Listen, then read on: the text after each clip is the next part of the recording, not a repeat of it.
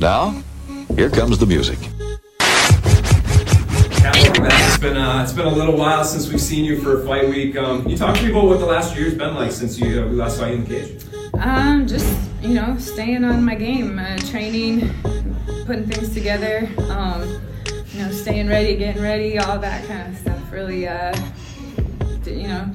handling the times as good as possible, and still here. Yeah, absolutely. And I know everybody likes seeing you when you fight. Fans get excited. But so, what was the layoff for? Was it just an injury? Was it just finding the right fight? I'll tell you later. Okay. What I did notice is, I put up a post not that long ago just because I wanted to kind of prove a point, right? And it was like, if you knew what was wrong with your opponent, if you heard down the grapevine what was wrong with your opponent, would you attack it or would you avoid it, or what would you do? And every single person, 100 out of 100, said they'd go for it. And if that person has this injury and they, it was that much that it was a wound, or if that was, or that much that it was like that big of a problem, then they shouldn't have taken the fight. So I'll just tell you, I'm good for the fight. Okay, well, we'll talk about it. That makes sense. I mean, the business that you're in, I totally get where you're coming from. It's about winning. Yeah, and if I knew what was wrong with my other person, like I can't tell you, I'd be the best person about that. Yeah, either. I mean, you'd be dumb not to. So I totally respect that. I guess let me ask you this question then. I think a lot of people expected when you were back that you would be fighting Chris Cyborg. I know Scott Coker had mentioned it. So. I guess what happened there? Was it just that you, with whatever was going on, you wanted one more before you took on the champ? I was never offered her. Like, I would see what she was saying online, and I would talk to the matchmakers. I would talk to my manager. We would get conversations going, and nothing would happen. I would get offered other people. I don't mind more time. I'm relatively new to being a 145er, and keeping weight on and doing everything I can to just feel strong and fast and powerful here. Like, it's fine. I'm fine. Like, I know everyone's excited about that fight, her included, myself included. So, when it comes, it'll just be that much sweeter. It's fine. Yeah. So I know you guys kind of went back and forth online a little bit, and there was something about drug testing that was brought up. Do you feel like she maybe misunderstands what situation you were in, so to speak? Like, she kind of made it out almost like you were dodging the fight. I mean, everyone's got to make MMA about conflict. That's something that I just don't subscribe to. I've been doing this type of thing since I was 12 years old. Like, I could take the energy and I could put it into talking shit and fighting with people and accusing you of this or that or whatever. Or I could put it into my training and you could see the highlight reels of my fights that everyone loves. So which one of those do I want to put my effort towards? Like, I'm going to do my talking in the ring. I don't know. I'm not sure where all the disconnect was, because, like I said, I wasn't offered her. Coker says what he's saying online. She's saying what she's saying online. And my only request is that when we do fight, I do want to make sure that it's fair, and I do want to make sure that it's safe. And I told them what that meant from the beginning, and I haven't seen steps towards that yet. So once that happens, that's what's up. So would that be an added level of what you guys already have to do? Yeah, I mean, we don't. To my knowledge, we don't get tested for anything. So, I mean, at least I haven't. And I'm open book, go ahead, and I'm just curious if everyone else is. Yeah, I got you. Well, for you, I guess in the position that you have Pam Sorensen, tough opponent. For maybe not necessarily for her, but for you, do you feel like that this is a number one contender fight? Yeah, I mean, I think Pam's done a lot in, her time with Bellator, and I'm obviously undefeated with Bellator at the moment, and I put a lot of work into this, and I think everyone, like I said, everyone's very excited about the potential of me and Cyborg. It's been a long time coming, but I'm focused on this fight. I'm focused on staying focused on this fight. Obviously that's in the horizon one way or the other, and it's been in conversations one way or the other, but it's also been in conversations for the last 10 years and never happened. So the day it comes, it's going to be awesome, and it's exciting, and right now I'm focused and ready for Friday night, and that's all that matters. What kind of for her stylistically as an opponent, what do you kind of see as the things that you have to look out for? I mean, everyone here is dangerous. It's a bunch of 145 pound, well, plus. I mean, everyone's cutting down to that weight, but with a bunch of different matchup styles and a bunch of different skills, and just being ready for anyone and everything, but also reading patterns and watching blitzes and everything that you can to just stay sharp, offensive and defensive. So I'm ready for her. I'm ready for anyone. I would be ready to fight me right now. So it's just getting through the week, making that weight, going through the steps of getting into that cage and then fighting.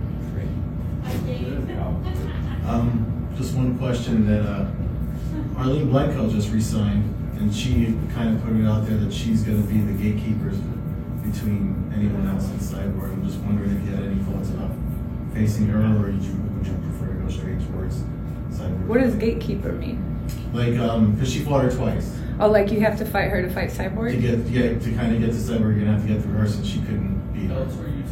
Oh, I guess just because you fought someone twice, I don't know what that means. You're always going to be in that spot. I understand her placement hasn't moved, but nothing stays in any way forever in this sport. And yeah, I believe her and I were on we were both signed to fight each other last year, but something happened with the visa for her to come to the States, and it was something like a crazy long application process during COVID and whatnot. So I already know I was ready, she was ready, and I believe we were neck and neck for the 1 and 2 spot. So I do expect we will fight. I guarantee we're gonna fight, but I can't really comment on what constitutes a gatekeeper. As you mentioned, you're undefeated in Bellator. Have you done anything different in preparation for this bout as you look to remain unbeaten? Every camp is different. Every single camp of my whole life is different. I was talking to Dominic Cruz before about how every camp is a baptism. Like you go in and you do this, you end up in the water and you come out changed, and then you go into the next fight different. You go into the next fight different. And, within the last 10 years, I can't say I'm the same fighter right now that I was, last fight or the fight before. Like, I'm always trying to improve. I'm always engaged in the possibilities of what I need to work on and what are my superpowers. Like, I build and build and build, and I always try to stay in the realm of being able to do what's unexpected of me. I don't want anyone to try to predict me. I don't want anyone to be able to train from me. So it really just comes down to doing that, honing it in, making sure every practice is not only good but great, and leaving feeling fulfilled with my choices and my coaches and the decisions I make, the people I surround myself with, the way I talk to myself, the way I think. And if I can walk into that cage that night knowing that I don't have any regret on any of those platforms, then I'm good. And we know you have a lot left in the tank as you showcased in your last 2 bouts, but when it's all said and done, how would you like to be remembered most in your MMA career? Doing cool shit. I like it. Yeah, so on my end, just to kind of build off your last answer about self-talk and how that's helped your career. And I saw that you posted something on Twitter, kind of saying ways that self-talk has kind of helped you in your career, and kind of made you get to the top of where you are now. So can you kind of go a little bit more into how self-talk has kind of, in a way, helped your career and made you evolve as a fighter?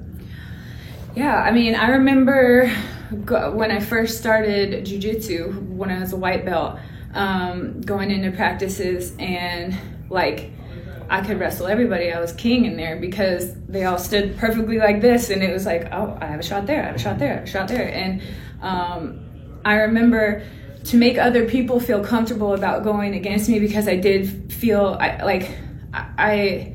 would sometimes feel a weirdness about my own success. I never wanted anyone to think that I am cocky or I'm coming at you and I'm taking for granted what we're doing here and we're learning on each other.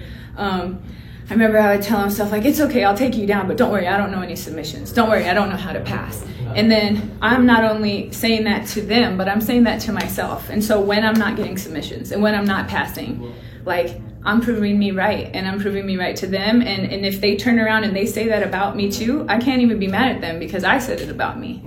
you know, and I was like, man, I need to stop that. Like, I need to stop making them right. I need to stop making me right. I need to like start saying, no, I'm learning and I'm actually getting good at this. And today I'm going to at least do it 3 times. And tomorrow I'm at least keeping this position and I'm at least going for the kill on these submissions. And then talking about that and setting those goals every day. And like, even if I go in feeling like shit and it's just one of those days where it's like, oh my God, I have to go. It's not like I can't go. Like, my coaches aren't gonna just say, oh, you know what? Yeah, don't worry about it. Like, I have to go. I'll set my little goals for the day where it's like, okay, I'm just gonna stay on top today, or I'm just gonna, you know, work on breathing, or I'm just gonna, you know, make sure every shot I have is super clean and crisp, or I'm gonna, you know, work on this strike or that strike. And if I don't get any of these other things, it doesn't matter as long as that one was the one I did right. And finding ways to just pick through little things so I can still be building myself up at all times and all moments, and still find the good in things and still find what to be grateful for in things. And that keeps adding up, you know, and over time, I mean, that's a lot. It's a lot of stuff, you know, and that's been a struggle and a fight I've always had to have, is with me and myself. Thank you. Like you said, like you apply that to anything in life, so I appreciate you looking out for that. Thank you so much.